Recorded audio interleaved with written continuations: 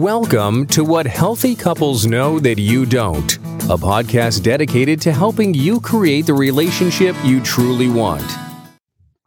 Welcome. Attachment theory and relationships. Why does this matter? Episode 69. Hi, I'm Rhoda, and today we're going to explore attachment theory because it's going to help you to understand your own relationships. Information is power, and recognizing yourself in one of these attachment styles could really improve your future. So I invited Annie Chen, who is a licensed marriage and family therapist with a private practice in Oakland, California, to join us today because she is focused on working with couples. She has written a workbook for sale on Amazon, the Attachment Theory Workbook, to help people build lasting relationships. And lots of people commented, which is why I invited her, on how understandable and helpful the workbook was. Thanks so much for agreeing to join me today, Annie. Hi, Rhoda. It's a pleasure to be here, and I'm looking forward to having this conversation with you today. Great. Let's begin with you giving a brief explanation of attachment theory and why it's important for my audience to learn more about it. Sure. Yeah. So I think the most central premise in attachment theory, and the way that I explain it, is that we begin learning about relationships really early in life as infants, and we depend on the caretakers around us to give us what we need. So from our very earliest experiences, we're looking into the eyes of our mothers or fathers or caretakers, and we get a sense of safety. We get a sense of security. We get a sense that somebody's there, and that when we signal, they're going to be there, or they're not going to be there. And so we learn things like, will my needs get met when I signal for attention? Are people going to be consistent when they respond to me? And then so these questions have a lot to do with trust and safety and security in these relationships. And it turns out that by childhood, there's already a template for how what we expect or don't expect from these relationships. And then that stays fairly consistent as well. And our responses to what those things are, and, how we respond to these people and what they do, that remains consistent. And so when we upgrade into adult relationships, it turns out that we remember a lot of that stuff. And certainly things can change and can evolve, but memory is pretty sticky. And so our responses, in these intimate relationships tend to mirror the ones in our childhood, in our early life, because the intimacy is there, or the sense of depending on this person is there. So the history, what you're saying is the history leaves an imprint and a pattern that really shapes some of the ways we think about attaching and being intimate with someone else. Yeah. I think that's certainly what I see in my practice. Is that something that resonates with you, Rhoda? I know you've been practicing with couples for a long, long time. Yes, and I think I ask them to think about their relationships with their mothers and their fathers or their grandparents or whoever was that important caretaking person, so that they can then really understand a little bit about how they might look. I know I just worked with somebody, and we realized that her father hadn't been there, had left the family, and then she married a man who was emotionally unavailable, and then had an affair with a man who was married and therefore unavailable in a different way. And I think it's connected to the original learnings about dad not being there that has continued that pattern and really got her thinking about herself in a unique way, which I think was really helpful. Mm-hmm. Yeah, absolutely. Right. So learning about what love should look like, what it feels like, what love feels like, and then what we can or should expect from these early experiences. So tell me more about your anxious attaching people. And how does that connect to childhood? What did those folks learn in childhood? Yeah. So, roughly it's this. If we had caretaking as a child that was inconsistent when we were young, then we learn that people can sometimes meet our needs, but also sometimes leave us hanging when we really need them. And this can lead us to, in a way, feel angry, feel ambivalent, and then also overcompensate in our behaviors to try to kind of get the other person to respond to us, whether this is effective or not. And so this is a style of insecure attachment, and we call it. There's different nomenclatures. So when we look at the attachment research, this style of attachment or this kind of category of coding is sometimes called angry ambivalent, but sort of in popular nomenclature, we call it anxious attachment. So does that mean that people clutch and grasp? That was kind of my imagination when you were talking about anxious attachment. Yeah, I think this kind of grasping, needing this sort of drive to act and do more in order to get what we want. I think that's pretty common. That's a pretty common expression of anxious attachment. Even people who might make 15 phone calls when somebody's not answering and they just keep calling and calling and calling, kind of a demand, that I need something, I want something, you're not paying attention, as opposed to, well, maybe the other person's busy and maybe they can't answer the phone right now, or maybe they lost the charge on their phone. There's kind of an insistent about now. Pay attention. Is that fair to say? Yeah, I think that can be definitely an expression of anxious attachment. Yeah, I think that's something that, we see often. And so what happens is that there's this sense of rejection, that gets triggered, that oftentimes, really relates not to this instance, not to the missed call, but it relates to the past. It relates to memory of things that have happened in the past to that person. And so the rejection spurs what are errors, in evaluating and judgment in how to respond to the situation. And so so what you see is people not being able to really tolerate this sense of rejection, and then whether it's real or not, and then they try to overcompensate for that by grasping, like you said, it could be 15 text messages or just kind of an angry or demanding demeanor or a critical tone, and so there's they do it because it feels good, or they do it because it's impulsive, not because it actually makes sense for the relationship or it's going to get them what they want or need. Yeah, because in fact, in the old days, we called it pursuer pursued, where when somebody chases somebody, they tend to back up. The other person tends to back up. And so you want to be able to back yourself up a little bit and get more grounded as opposed to keep chasing. It just doesn't work very well. So for more than 40 years, I've been talking to my single dating clients about distancers, which in my mind are people who like to be in charge of relationship connections when it benefits them. In attachment theory, I think these folks are called avoiders or dismissive. Could you tell us what makes them tick and how is it connected to childhood?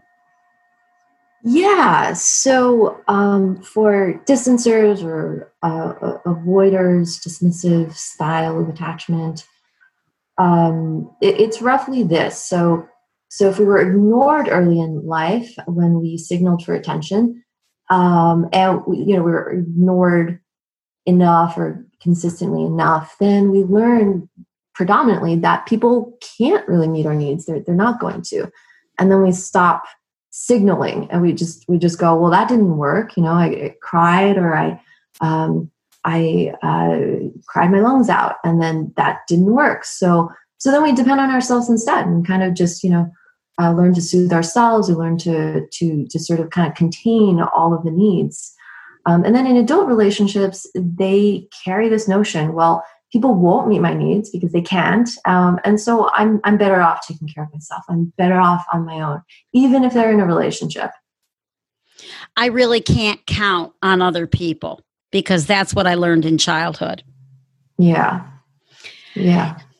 In your workbook, you chose not to explore the disorganized or anxious and avoidant attachment, that mixture.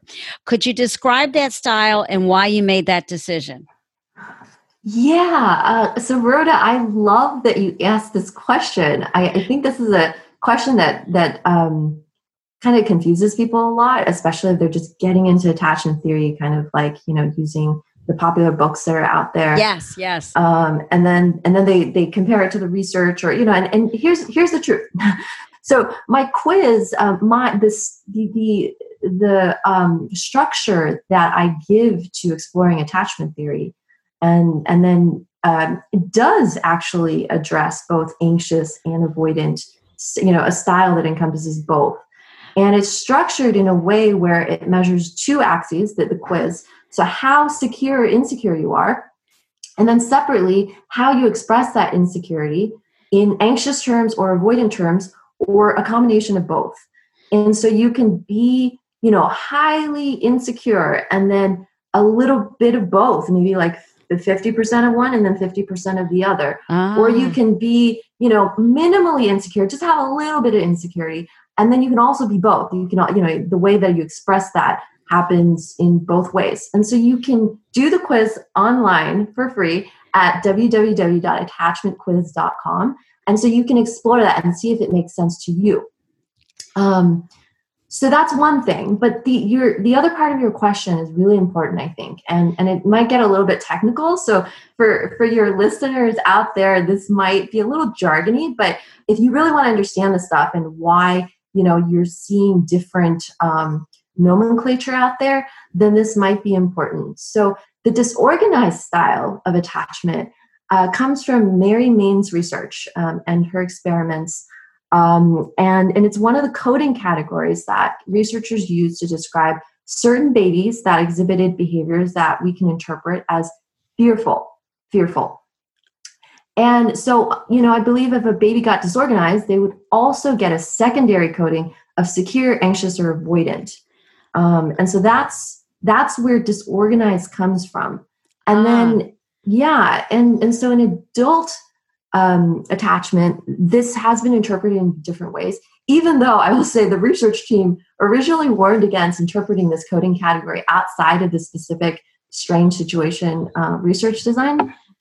So the interpretation that I think makes the most sense is that this designation, disorganized, has to do with trauma, and that there are various degrees to which it can be present.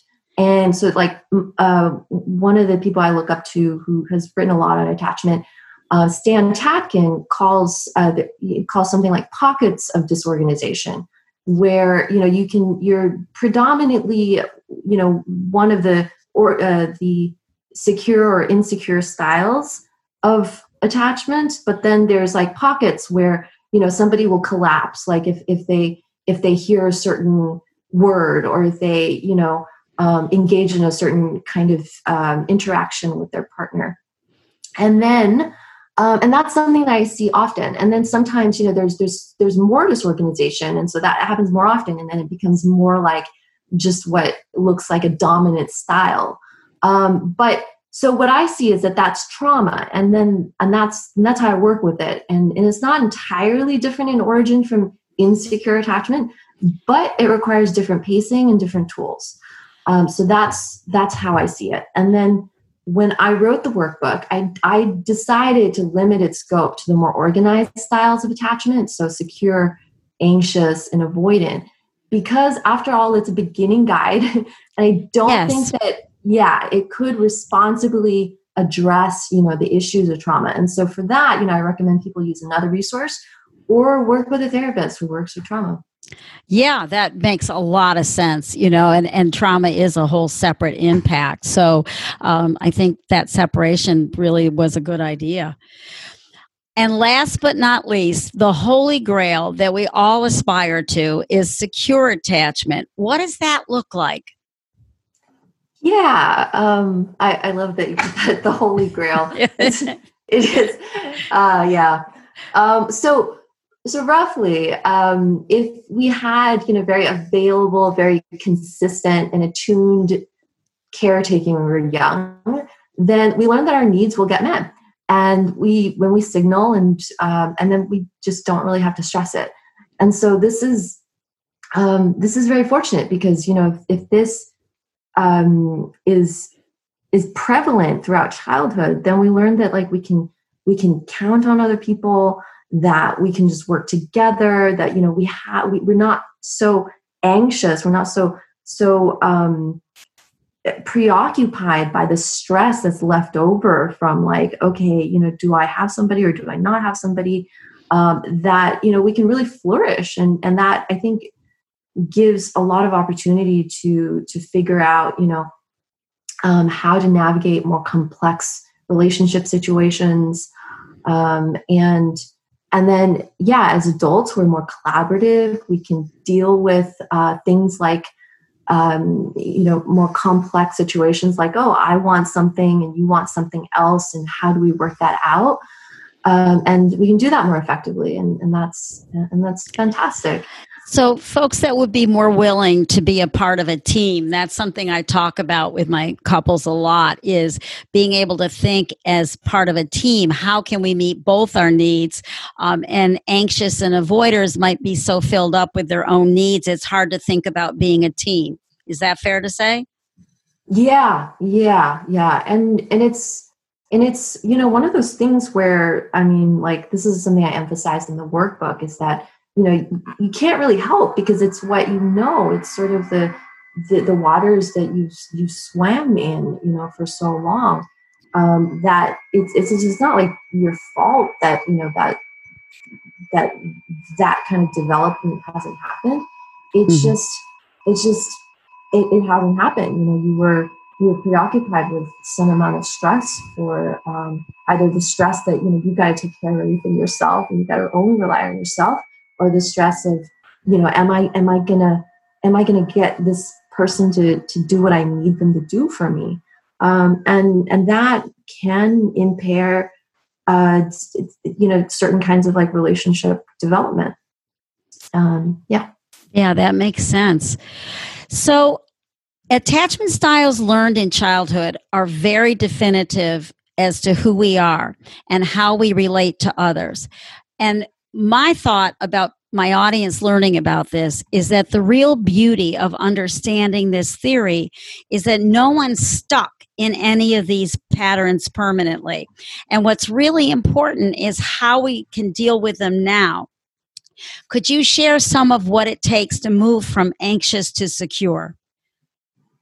Yes. And so, I think when we think about this, it makes sense to think about moving from insecure to secure. And then certainly within the insecure categories, either anxious or avoidant, there's slightly different paths, but actually they have more in common. So anxious and avoidant have more in common with one another. Okay. Because they're both insecure styles, right? Sure. Right. Yeah. And so I think some of the things that I'll say about this also apply to how to move from avoidant to secure. And so I'll speak more generally. Okay, sure. That's great. Yeah. And so what I want to say here is you want to understand what your patterns are when it comes to relationships. You want to understand what your patterns around boundaries and your responses to things that are stressful for you in relationships, and just know what's working and what's not working. And if you're able to really enjoy your relationships and to get what you need from relationships, and find them really satisfying. And then, so if something's not working, then, read more, ask people you love and trust for feedback and input, and talk to a professional. And then, so I think for the insecure styles of relating, one thing that's really important is, and I'll say this more generally, it may or may not make sense, but to deal with loss, this theme of that it may not work out, if we're talking about a relationship, that, one of the things that secure individuals do really well is that they have a realistic sense of loss, and they do everything that makes sense to make sure that they don't lose the relationship, that the relationship doesn't change or end prematurely, but they don't hold on when it doesn't make sense. They have their boundaries. So I think this is really important. It's dealing, if you're relating these kind of insecure styles, to deal with loss and hang-ups about loss, whether it happens too soon and you get too worked up about it, or you don't seem to care at all, or it seems very abstract, and then connected to that is just kind of a healthy sense of boundaries. So that's one thing. It's a lot of this is about going through the experiences of life and then learning from your mistakes and trying not to make those mistakes again. Learning to communicate more effectively your needs, so that you're dealing with reality, so that you're both dealing with the same reality of what you need and want. And then when it comes to relationships, the other, I think, really central thing for both types of insecure is that you want to create relationships where you are putting in as much as you're getting, not more, not less. And that if you give a certain amount in a relationship, for you to also expect that you get that as well. That if you give, you are generous. There's a rhythm of give and take that goes back and forth. It doesn't have to be even, but it goes back and forth. It's not lopsided in a huge way. Yeah, I think that's right. That's correct. And so, and then when it comes to the different insecure styles, anxious folks, I think generally it's about, like, I think you said before, it's like stepping back or something. I don't remember what you said, but it's about, self-regulation. It's about, don't just do something because it feels good and it sort of, sort of fires off an impulse, but that, do it because you have a sense of what's good for the relationship, what's really gonna, propel both of you to get what you want and need, and the sense of, reciprocity. Yeah, that makes a lot of sense. It really does. And I think I loved what you said about asking for feedback from people you love and you're connected to, because they could probably help you understand, how do you push people away? I mean, it would take some courage to ask that kind of authenticity, but I think it could really help you grow and learn more about yourself. And people love you. They're not going to bash your head in. Hopefully they're just going to risk a little bit of feedback, honesty that can really help you grow. Yeah. Asking for feedback is so important, because we all have blind spots, I mean, whoever we are and whatever our attachment styles are, we have our blind spots, and usually the people that we know and who know us and love us can see those blind spots. And so, asking for feedback. So is it true that the anxious attacher often connects with the avoider dismissive? I think that's often, that's something that is often heard. Yes. And I would love to hear your opinion about that. I think that you often, I think that in relationships, you see the dynamic because if somebody is even just a little bit avoidant or a little bit dismissive, they tend to, push each other in the opposite direction if they're going with their impulses. And so they, you know what I mean? So there's like an effect that is amplified, right? Yeah, if you have sure. a little bit of this or a little bit of that. But in general, like, it's important to not, I think, like hard label people as, okay, this is how you show up in this relationship. So you are an avoidant or you are a anxious attacher. Because I mean, and actually in the research says that most people are secure attachers. Wow. Yeah. So it's really about like 30% of people who, really kind of like, if you get down to the nitty gritty and the coding, that they're insecure attachers. And so this is why I think, I structured the way I structured my quiz is that there's still opportunity to explore these patterns, even if you're, technically like secure, which is like 70% of the population. But if you have like this tension where it's one person's a little bit avoidant, one person's got a little bit of anxious tendencies, they'll amplify each other, and it could be fire. I also think it makes sense in that opposites do attract. And so there's some energy that each of the person would benefit from the other and give more balance. Because I do think love is often projection of the missing pieces within ourselves. So that's where it made sense to me. But I like what you said about not locking people into a particular aspect. I think that makes a lot of sense. What final words of wisdom would you like to pass on to my audience about attachment theory and relationships that you haven't had a chance to share yet? Oh, well, this is something that I could go on forever. And so this is, wow. I mean, this is really important work to me. Yeah, I think so.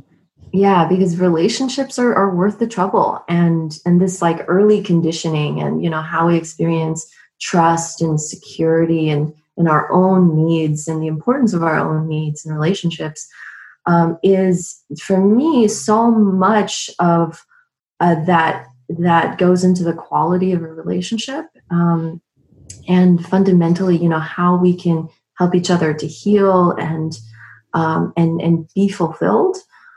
And so I think just that, I'll just share that, I think that relationships are worth the trouble. And if you're going through this journey and you're discovering things about yourself that are less than ideal, or that, you see patterns that you want to change, it does take some work and does take some effort and stepping outside of your comfort zone, but that it's so worth it. Yeah, I would totally agree. I think there's so many ways to learn more about yourself that can just help you be a different person. And I always remind my audience and my clients that you can't grow without being a little bit uncomfortable. So, don't get addicted to comfort like so many of us Americans do. Thanks so much for joining me today, Annie. And would you again share your website and with the free quiz where people can look at themselves and answer some questions? Yes. So if people are interested in taking this free quiz, go to attachmentquiz.com and yeah, you'll find it there. Great. Thank you so much. I hope this gives you new ideas to chew over. Visit therapyideas.net, which has over 100 pages of free information. Consider signing up for a course for $29.95 that'll help support the cost of the podcast. Thanks for listening to the podcast that helps couples make it. Thank you for listening to What Healthy Couples Know That You Don't. If you have enjoyed the show, please leave a rating and review on iTunes and help get the word out. To learn more or connect with Rhoda, visit therapyideas.net.